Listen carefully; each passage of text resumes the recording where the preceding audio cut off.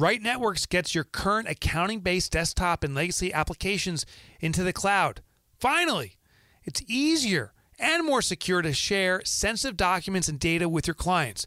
This new flexibility allows you to cost-effectively grow your business and even reach new geographies. Right Networks knows your reputation is on the line, so go with a solution that is backed by Intuit. For more information, give them a call at 888-469-5905. That's Right Networks at 888-469-5905.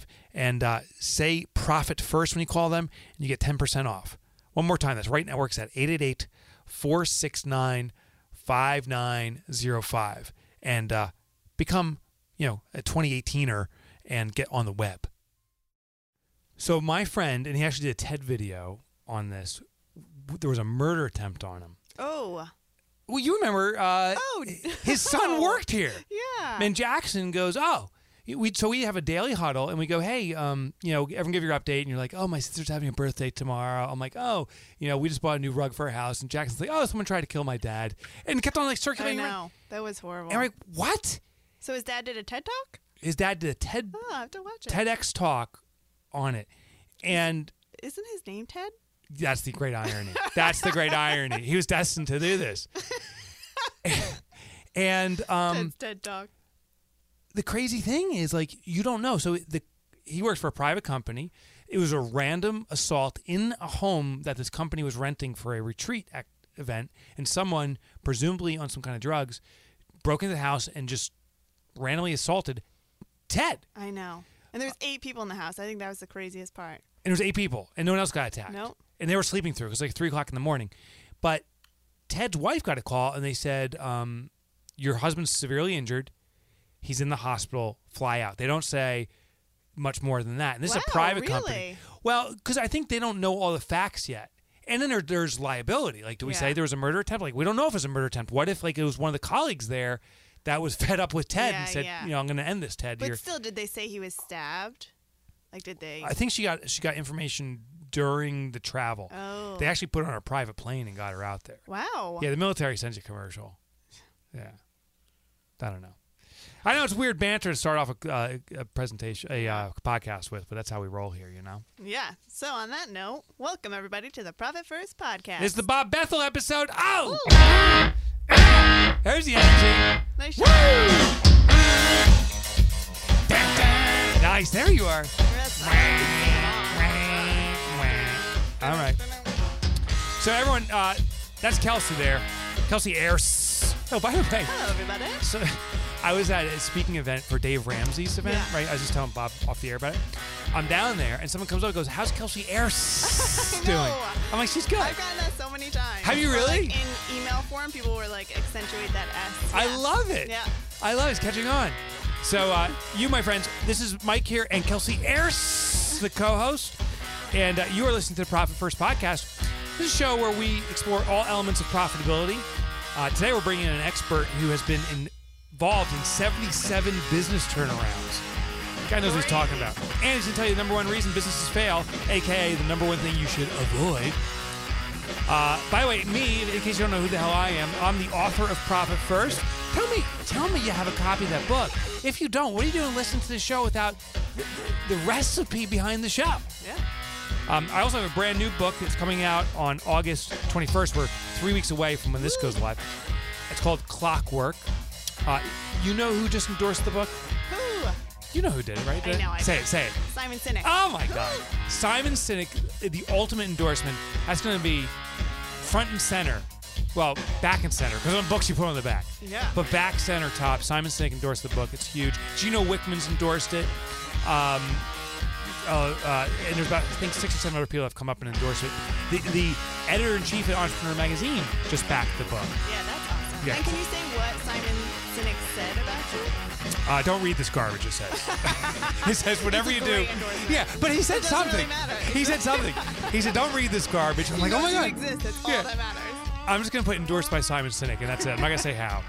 I'm going to hold that. Okay. And we're going to announce it on the podcast that goes live that week. We'll read it. How's that sound? Yes. Is that juicy? Perfect. Okay. And so we're going to explore the Profit First concept here. We do it on every single episode, every element of profitability. We're going to actually start bringing on more and more guests that are experiencing Profit First now that we've been out there for 4 or 5 years. But we're always lucky to sneak in a special expert, and that's what we got today.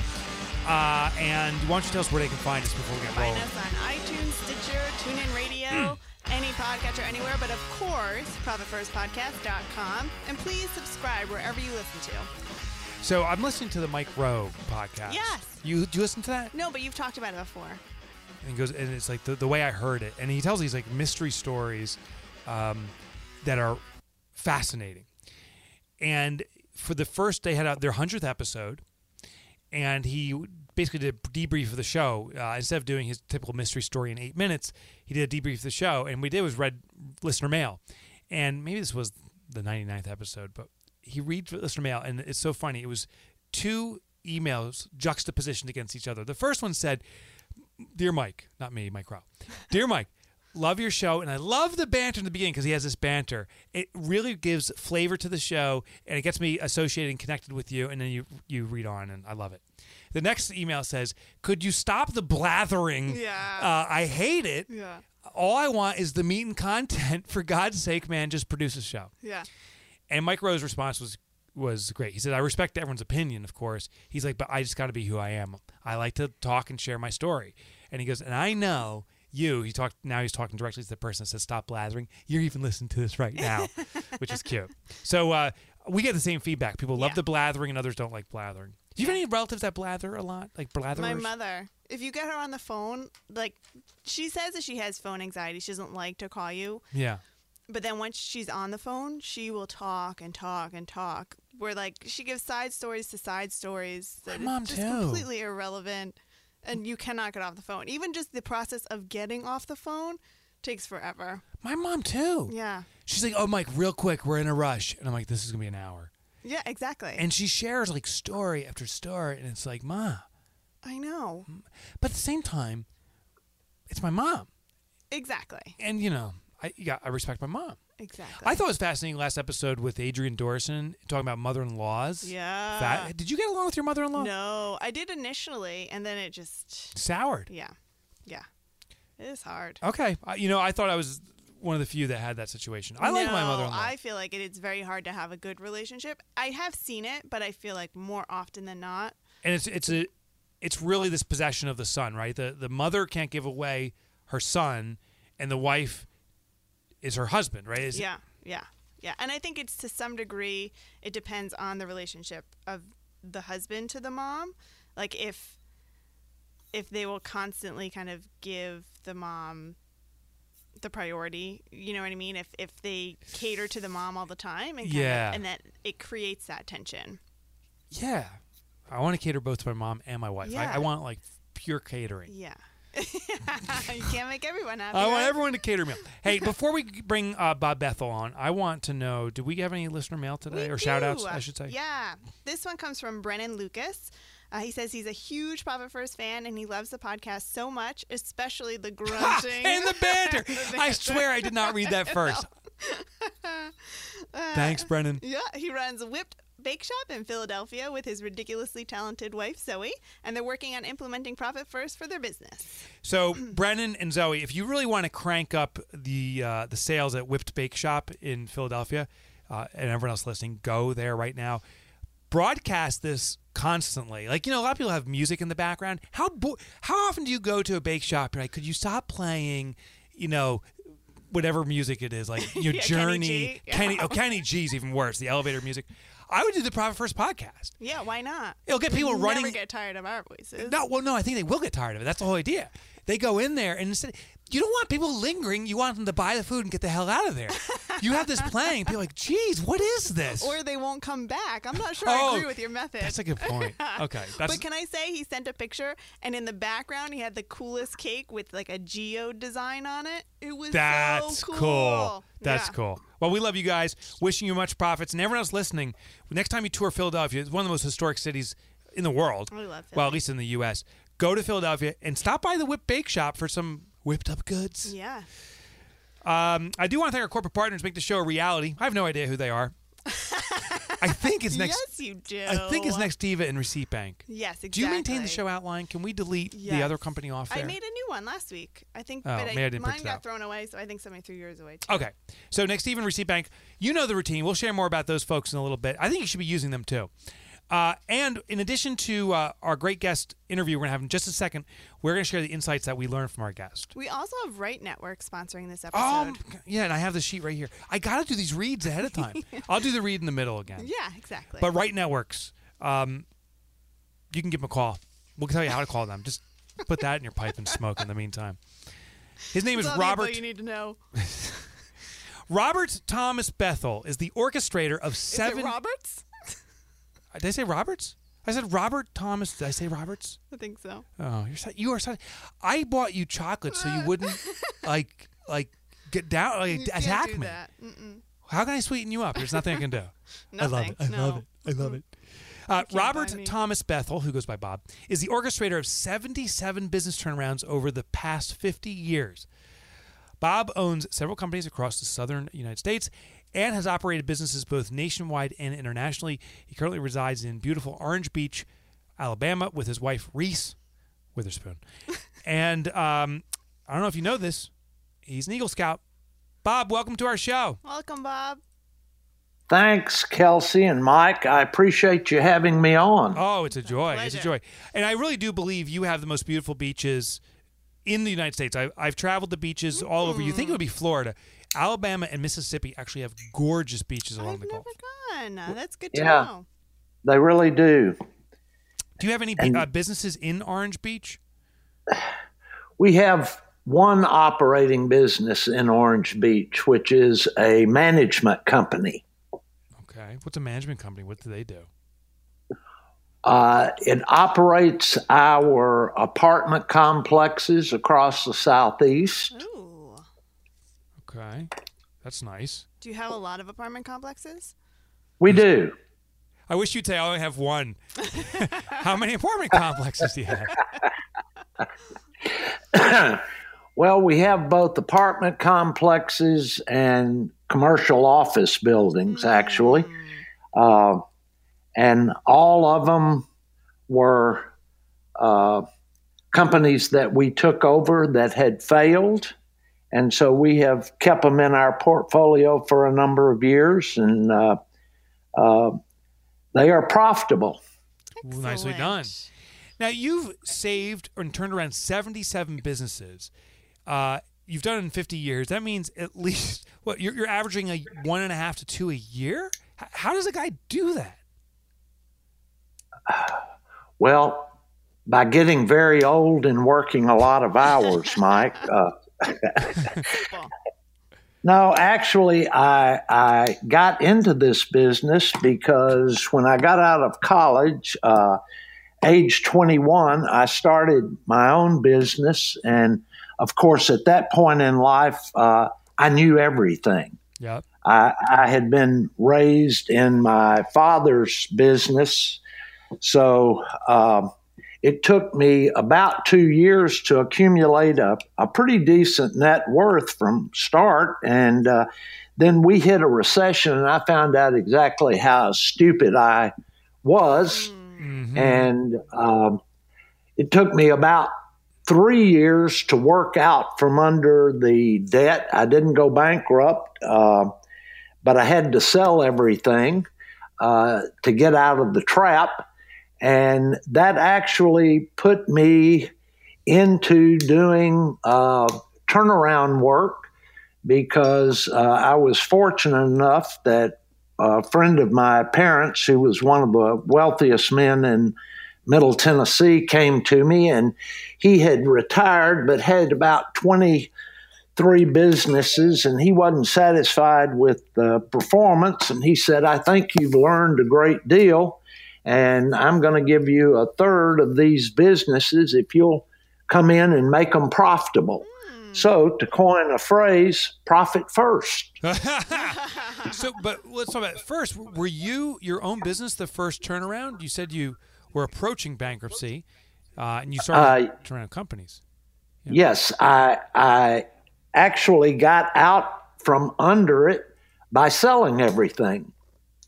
Okay. And that was very painful mentally. It was devastating, but it brought me back down to earth. What kind of business was that first business that went? Automobile dealership. Wow. When it came to these 77 businesses that you subsequently turned around, give us a sense of the types of businesses they were. 26 different industries, Mike. Holy smokes. From chain of restaurants in Kansas City, Missouri, that we bought from Montgomery Wards that were failing. A number of engineering companies, automobile dealerships, large truck dealerships, i.e. Peterbilt, a ton of manufacturing facilities, office parks, apartment complexes, and really, if you break the manufacturing businesses down, that pretty well encompasses all of the 26 veterinarian practices. Oh my God! So just a variety of things, because I realized, I wish you hadn't written that book. It's such a great title. I realized when my business failed that profit has to be first, period. Yeah. It doesn't matter the industry. Yeah. And I think people get caught up in a bubble of their industry and think lots of things don't matter. And everyone gravitates towards their field of interest. And I've met very few business owners that have a true appreciation of accounting and examining their profit. Engineers would rather be engineers. Doctors would rather do doctor things and leave that nasty accounting to someone else. So I have discovered, Bob, that when I talk to people about profit first, they say, well, you don't know my business. You don't know my industry. It's different.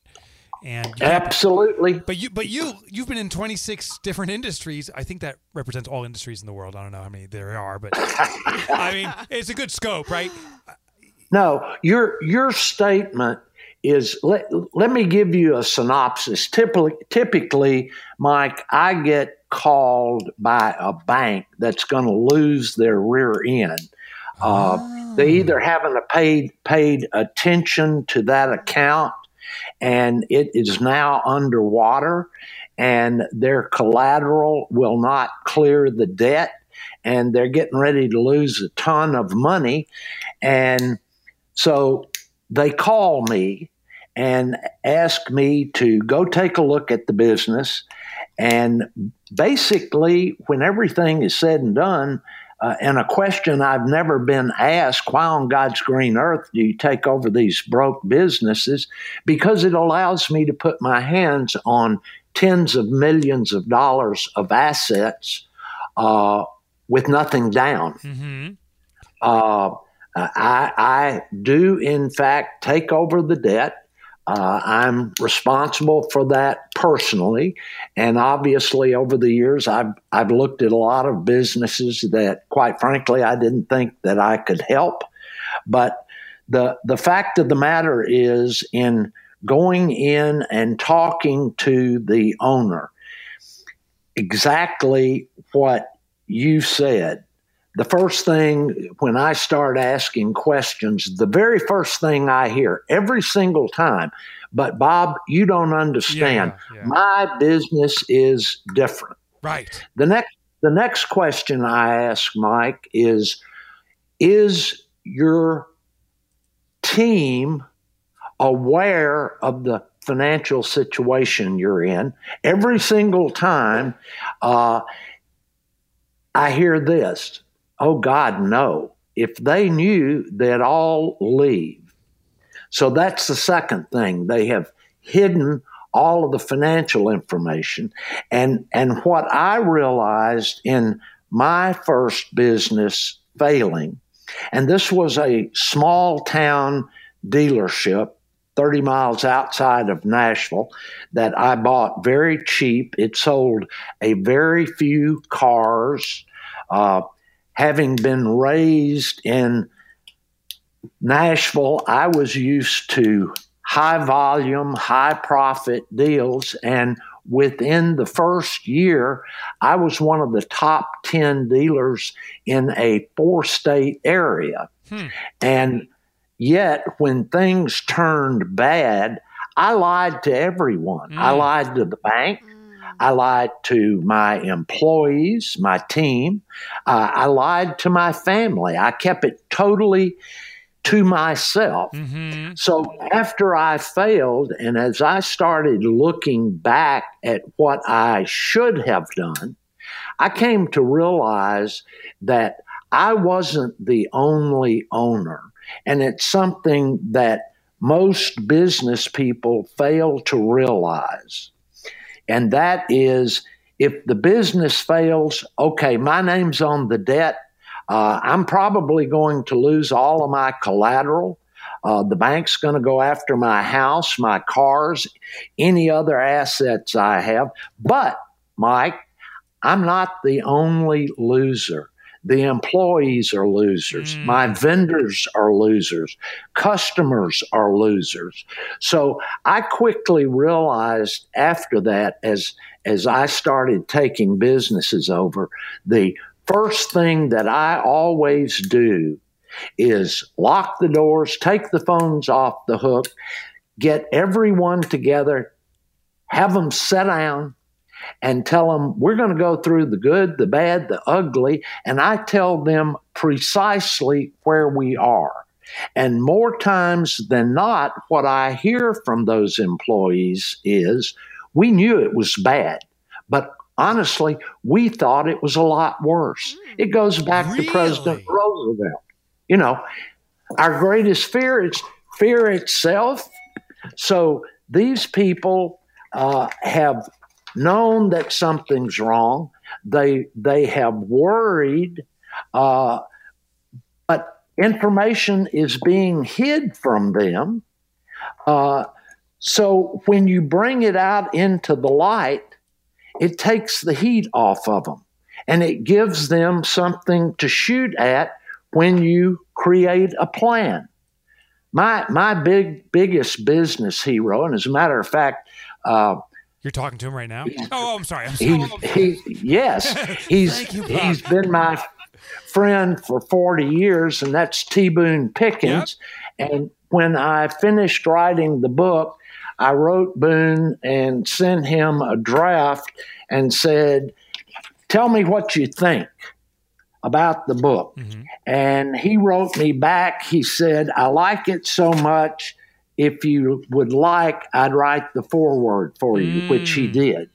And Boone has often been quoted as saying that a fool with a plan can beat a genius without a plan. So the second thing that we do when I go into a business is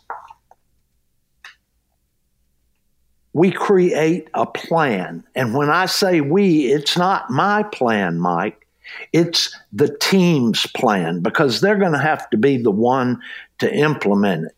And I think something interesting in all of these turnarounds is I've never brought new money in to a deal until I made it profitable, number one. Really? Number two, I do not go in with a staff. My son is our chief operating officer of all of the businesses that we have acquired that we continue to hold in our portfolio. Number of these businesses I've sold because we got them to the point that they needed additional capitalization, and 3 of those businesses I've sold to public companies. So your business is no different than any other. If you're not making a profit, you're in the same boat with everyone, and I don't give a cuss what your industry is. Yeah. And as I say, engineers especially don't want to hear that. They've created something that's unique. It's maybe valuable in the marketplace, but if they're losing their butt, they're not going to be in business for long. It comes down to how much money they can borrow from banks, from their relatives, or pull out of their own pocket. But ultimately, they've got a glide slope with the earth. Now, I got to stop you here. I got so many questions written down. I got to just go through my list here. You said early on, you don't know. People respond to you saying, Bob, you don't know my business. How are you going to turn me around? You don't know my business. You don't know my industry. How do you... Can you convince people that industry is irrelevant, or how do you get past that barrier of them not listening to you because you don't know their business, as they say?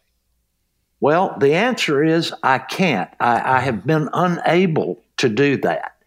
And the reason is when everything is said and done, and let me say this. I've taken over some unbelievable technical businesses. Mm-hmm. I have a business education, business background, but I'm not an engineer. And yet I've taken over some of the highest tech, including an engineering company that went in as a subcontractor of Westinghouse Nuclear and rebuilt nuclear power plants all over the world. Now, what on God's green earth do I understand about a nuclear power plant? Very little. But yet, we were a prime subcontractor of Westinghouse Nuclear for 8 years. One of my engineering companies worked with the largest Italian oil and gas company, Eni, and we laid 3 pipelines from Algeria to Sicily in, at that time, the deep water record of 1,995 feet. What do I know about welding 20-inch chrome moly steel pipelines? Not very much, but we became profitable. And the reason that we did, and the reason I mentioned the engineering companies is I desperately needed the owners to stay with the company as an employee. But I tried early on to work with an owner that the bank sent me in to see if I could help this guy. And I found myself spending more time arguing with him, defending his bad previous decisions than I did working on the problems of the business. So I promised myself from that point on, I'll buy the business. Now, having bought those engineering companies so that I was in charge and responsible for the ultimate decision, I found that the previous owner was not a help. He was a hindrance because he continued to press his defense against bad decisions. Yeah. And so by taking the team, Mike, and empowering them, they know what needs to be done. So my job is to run interference, kick the hurdles out of their way, provide them with the tools that they need to succeed against a plan. And then I think the biggest thing that we do is we measure our performance on a daily basis. And I've had people say, well, you can't do that. My business is different. Bull crap. We can measure the performance of any business and we can measure our profit. because profit comes first. And I pound that. Jack Welch says, if you want to get your point across, repeat, repeat, repeat, repeat. So it comes down to my job becoming a teacher and a coach of profit, how we get there, how we make it profitable. And most of it, Mike, is very common sense. Well, let me ask you this. So our listeners, they're not going to be a situation where a guy like you can come in and do a turnaround and they can sell their business. A lot of them are in a business that's surviving check by check. It's slowly, chewing away at their personal savings. They have to turn around themselves. Do you have sage advice for them? How can they turn around their business? It just so happens, Mike, that I have written a book.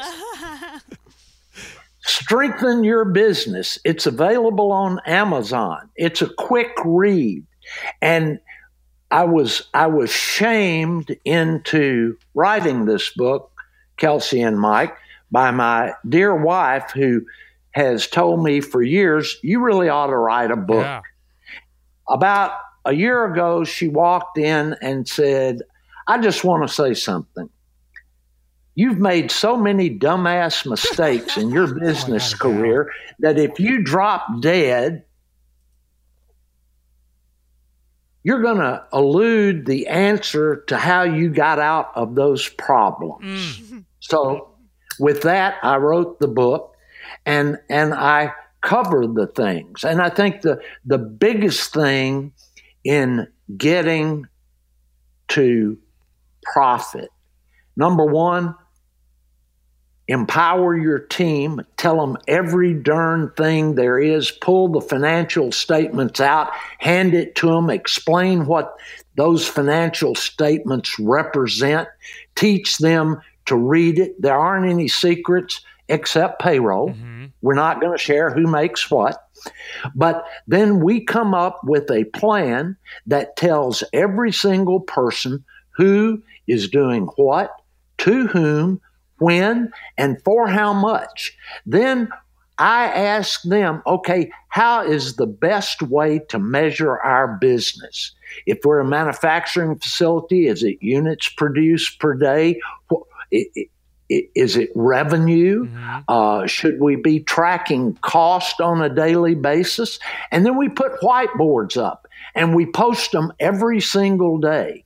And after 52 years, Mike, I find it the greatest motivator of a team that you've ever seen. Now stop and think about this for a second. If you and Kelsey and I go to a basketball game tonight and we're a few minutes late and we walk into the stadium and we look and the team's already playing, right, and we sit down and there's no scoreboard. So we turn to the people next to us and go, what's the score? And they say, we're not keeping score. Well, how much time's left? Well, they're not running a clock either. Oh, my God. How do we know where we are? We don't. Right. And people put their employees, their team, in that same circumstance. They don't know where we are. Right. Are we ahead or behind? We don't know because we don't have a plan. So I call it tail light accounting. I have an MBA degree. I've got a lot of class hours of accounting, and I enjoy accounting. However, the simple fact of the matter is, if you stand back and think about it, we as business people, if we're going to measure the month of May, what most companies do, either internally or with an external CPA firm, they pull their P&L at the end of the month. Well, okay, the end of the month is the 31st. By the time the bank statements are printed out, and it gets to your CPA or accountant, you're 10 to 15 days into June before you can take a look at May. Right. That's 31 days plus 10 of the period you're measuring. Small businesses can't take that. They need headlight accounting. Yeah, it's like you go to a basketball game, there's no score, no time, you decide to leave, and then they say, here's the team that won. You hear the score a month later, and they're already playing the next game. Like it's way too late. Sure. Yeah. We got to be super quippy here. I only got 5 minutes left. Tell me the other steps that people can use to make their business profitable again. Start with a plan. Yep. Include your team. Make them help with the plan. And focus first on reducing costs. First cost. Everyone, again, one of the things all of the owners tell me the day I walk in is all we need is a little more revenue and a little additional capital. Yep. Well, guess what? We could take a business today and go out and spend $1 million on marketing and advertising. We have no guarantee that it's going to generate one additional dollar. What we can do is control our cost. Three of the businesses that we have owned, Mike, have revenue in excess of $300 million a year. They're not mom and pop deals. And yet the team, not me, the team has reduced cost in every single one of the 77 businesses I've taken over by at least 34%. I didn't do any of that, okay?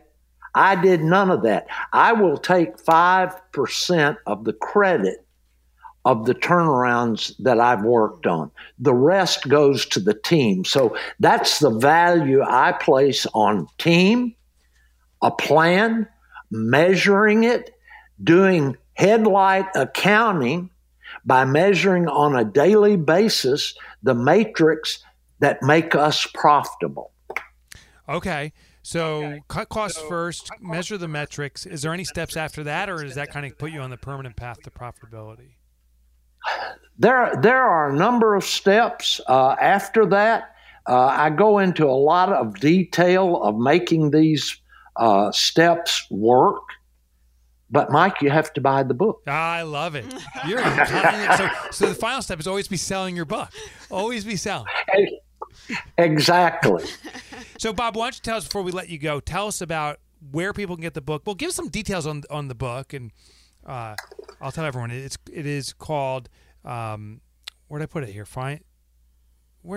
Oh, here it is. Strengthen your business. Yeah, strengthen your business. The subtitle. That's what I was looking at. Fail-proof strategies from the man who rescued 77 businesses. So, strengthen your business. Where can people find this book? And it's on Amazon, Mike.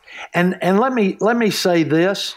I look at this book this way, and you tell me if this makes sense to you. If I can take the steps and you don't have to buy a system, you don't have to. The only thing you need after you get this book is some whiteboards. Mm-hmm. That's all you need. So it appears to me if I can take 77 broke businesses in 26 different industries and turn them around using these steps, if your business is not failing, wouldn't it make sense that instituting these steps would actually be failure insurance for your business? And let me read you the last paragraph of Boone Pickens' foreword. Okay. Every country in the world depends on the kind of small and medium-sized businesses Bob aims to help with Strengthen Your Business. I would advise any business owner, whether times are troubled or prosperous, to study and apply the lessons Bob demonstrates.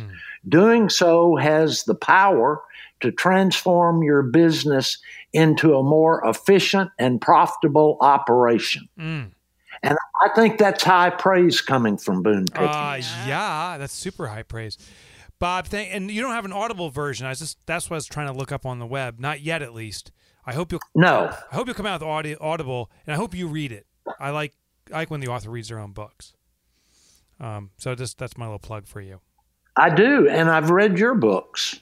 Well, you haven't listened to them. You got to listen to them. Yeah, it is funny. I go crazy.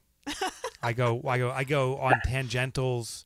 It's a meandering, blathering dialogue. I will do that. Yeah, listen to it, and who knows? Maybe I make a shout out. All right, Bob. Well, thank you for coming on the show. We got to rock and roll. What we're going to do is we're going to summarize what we learned from you. So hang on tight, and you can listen to us talk about you. Okay? Very good. All right. Thanks, Bob. Thanks for joining us today, Bob. All right, Kelsey, that was actually a pretty amazing interview. I hate that the clock goes so fast. I know. But I will tell you, when the clock goes that fast, you know it's good stuff. So here's what we're going to do, Kelsey. What are we going to do? We're going to do what we always do. We are going to summarize what we learned. We're going to we have a listener mail that came in. We're going to answer that. And then we're going to say goodbye. But first, I want to thank our corporate partners. Perfect. All right. So I want to thank Right Networks that got Bob on our show here. Right Networks helps entrepreneurs like you, and when I'm saying you, I don't mean you, Kelsey, alone. I mean our listeners, to securely transition your accounting-based desktop applications into the cloud. Now, here's the deal. That's because we do the Profit First podcast. They think it's only accounting. A lot of people think it's only accounting software. You can move any desktop software to the cloud, regardless of the version you're using. As a partner with Right Networks, you can trust that they will take away the burden of IT so you have more time to focus on your business. You don't need a file server anymore. You don't need an IT guy that comes in, charges you like $200 a second, and they make your computers not work right. Right Networks takes it all away.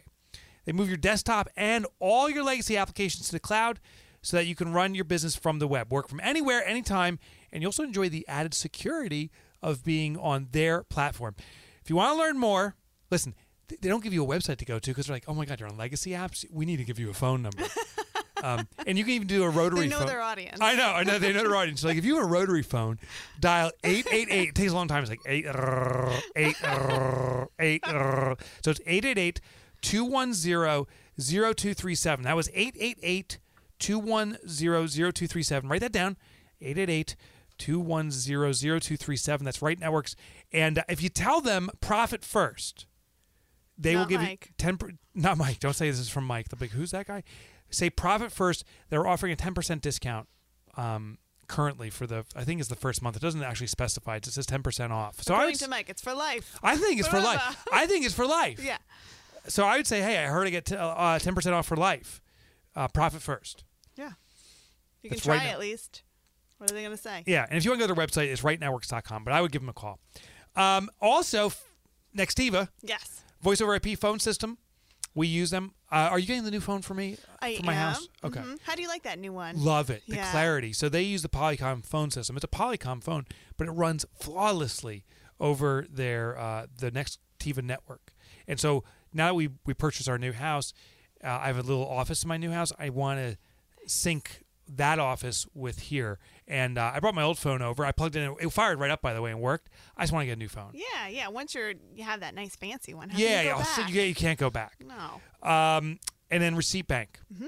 That's a receipt scanning system. So all those receipts you have, you just scan them in. They sync up with your accounting system. And all these compliance issues nowadays. There's that GDPR, I know. right? You got to comply with tax law, and the government could say, hey, where's your receipts for all these expenses? You just show, hey, I scanned them in Receipt Bank, baby. You don't have to pull out the old crusty receipts that are folded up in a shoebox. Yeah, when they start to fade after like a week. Oh, my God. What is up with those I don't receipts? know. I really hate that. I wonder if though. that's by design. Because I went back to return. Yeah, that actually makes sense. I went to Probably Home is by Depot. design. I went to Home Depot to return something, and they're like, "Oh, where's your receipt?" I pulled it out. I'm like, "They're like, oh, thanks for the white strip of paper. Exactly. Thanks for the white strip of paper. Where's the receipt?" I'm like, I swear to God, this is it. Yeah. I bought it 3 hours ago. It faded.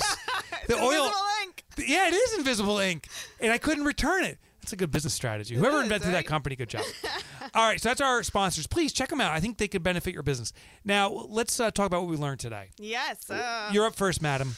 So I think my largest, overall takeaway is the reoccurring theme of shame around money. Yes. I feel like the overarching theme here is that ultimately we don't like to take ownership of our money. We have this shame, like you said, so many times people lie to the people around them when they're having these money problems or when their business is going under. Meanwhile, if they took his approach from the beginning, and it seems so obvious, but if you were just honest with your team they probably have the solutions within that group of people. And if nothing else, you have an awareness to create goals to work towards to fix the problem. But if you just, hide under a rock, it just gets worse and worse and compiles. Yeah, isn't it so funny? Human nature is the same. Yeah. In both personal finance, we start to hide. In business finance, we start to hide. Yeah. That's what when I had my closing lawyer said, because the seller had to come up with $5,000 at the very last minute. And he was like, she had to have known that she needed to pay this money. And he was like, but I see it all the time. For whatever reason, people do not like to actually look at the amount of money that they owe. Yes. And then they come and they're like, oh, I didn't know. And they panic. Yeah. Oh. I learned a lot. First, I want to go to Orange Beach, Alabama. Yeah. I haven't heard of Orange Beach, but I'm telling you, they are probably the most beautiful beaches I've personally visited. Long rolling beaches into the water, and I'm praying for our brothers and sisters in Alabama never got hit by the recent hurricane. They're getting worse, those hurricanes. No. And it is, right now when we're recording this, it's not even June yet, and the hurricane season seems to have started. It usually starts in September. No. It's like a new era. It's a new era. Couple of things I learned. Recessions show how smart you are, or stupid you are, as Bob put it. It's interesting. There's a saying, when you owe a bank $10,000, it's your problem. When you owe a bank $10 million, it's their problem. Yeah. And so I think that was a big takeaway, that a guy like him gets called in when it becomes a real problem. You're not the only owner. There's employees, vendors, and stuff like that. That was a big takeaway. And I had one more thing. I can't turn the page. He goes, this was the big one. Never borrows money or leverages. People use the word leverage money until he's profitable. I know. God, that's what gets me. I can't tell you how many events I go to. They say, I just need some money to become profitable. Yeah. No. Yeah. If the system's broke, it's just going to be, you're going to lose more money you put into it. Yep. Cut costs first. Amazing, quippy stuff. We also want to know what you learned, my dear friends. Now, before we split, give us that one listener mail we got. Oh, of course. Let me hit this this one button comes first. from... You've got mail. Pattern baldness. Okay, now I'm ready. Now I'm ready. This comes from Monica Galvis. She says, I'm currently in the process of creating a startup. I'm halfway through the book, so I'm not sure if it's too early for this question, but how can I implement this method before I even have any revenue? How can I determine the percentages? Do you have a simple startup version? So, Monica, you can do this immediately. Here's the irony. If you haven't started a business, you don't, quote unquote, know better. So you can just go into it. Use the TAPs, the target allocation percentage we defined for your business, starting from day one. And if you need to adjust downward a little bit after you start, that's okay. But start at the TAPs because you don't know better. And the funny thing is, usually you'll structure the business from the get-go properly around the TAPs. The mistake, I think, early businesses start saying, well, I can't use Profit First until I'm in business for 2-3 years. That's wrong. You can use it from day one. Hope that helps, Monica. Oops. There we go. Whoops. Ooh. That's our fade out. I had too loud. All right, now we're ready to go. Take us out, Kels. Well, everybody, please leave us comments and ratings on iTunes, Stitcher, TuneIn Radio, and ProfitFirstPodcast.com. Or you can always email me if you have any comments or suggestions, or you have a question you want us to answer. You can email me at kelsey@mikemcallowitz.com. And hey, did you imbibe in your housewarming gift? You had your family over. Yes, I did. All right, we'll talk about that next week, next episode. I want to hear how that went. That was a weird insert there. And one more thing I want you to do is go to Profit First Professionals, my friends. You know what we are by now, right? We're an organization that coaches Profit First to businesses just like yours. And sometimes it's nice to have a Bob-like person out there helping your business. A turnaround specialist, if you will, who specializes in Profit First. Just go to ProfitFirstProfessionals.com, click on Find One, and we'll hook you up. And by all means, for God's sake, get Strengthen Your Business by Bob Bethel. Now, he goes by his full name, Robert Thomas Bethel. But Strengthen Your Business, fail-proof strategies from the man who had rescued 77 businesses. It's on Amazon right now. All right, that's it. We'll catch you all later. Bye, everybody. Bye. Bye. Bye. Bazinga. Bruh. Bazinga. Bruh.